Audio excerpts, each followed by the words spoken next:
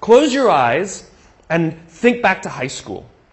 And think of that one teacher who took you under their wing and cared for you and looked after you and helped you realize that you are capable of more than you thought you were. And you probably are the person you are today in some part because of that person. Right? Do you have that name? What's the name? Tell me the name. Tell me the name of the teacher. Okay, give me the name. Okay, I can point to anybody and you can tell me that name. Now tell me the names of all the other teachers you had that day. Can't remember them, can you? This is the power of those who teach us confidence. We will literally carry their names around with us for the rest of our lives. Wouldn't you want to be that person? Wouldn't you want to be the person that 20 years from now, 30 years from now, 40 years from now, I can do this exercise with somebody and they will tell me your name? This is the power of helping others realize their own strengths. This is what management and leadership is supposed to be doing. They're supposed to be caring for us and helping us realize our own value.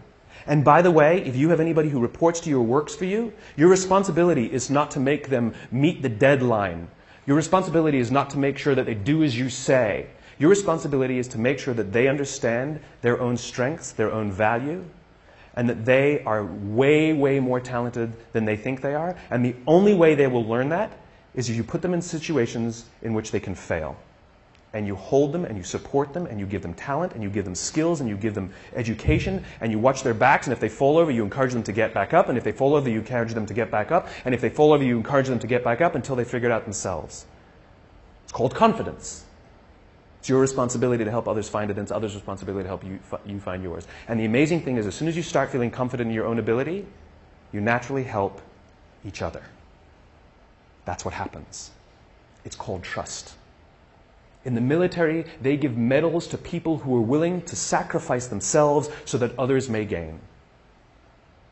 In business, we are willing to give bonuses to people who will sacrifice others so that we may gain. We have it backwards.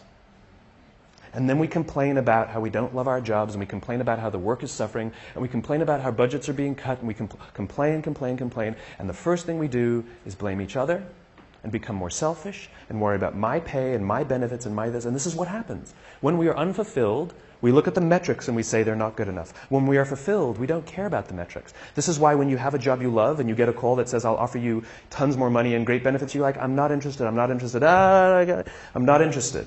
I'm very happy here. But we'll give you more. That's not the reason I'm here.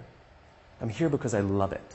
I'm here because I care for the people I work with, and I'm here because the people I work with care for me. This is the world I imagine. This is the world I imagine. And here's the great thing. If you take little risks, I'm not talking about big things, little things. If you start doing little things for each other, the amazing anthropological response is other people will start doing little things for others too.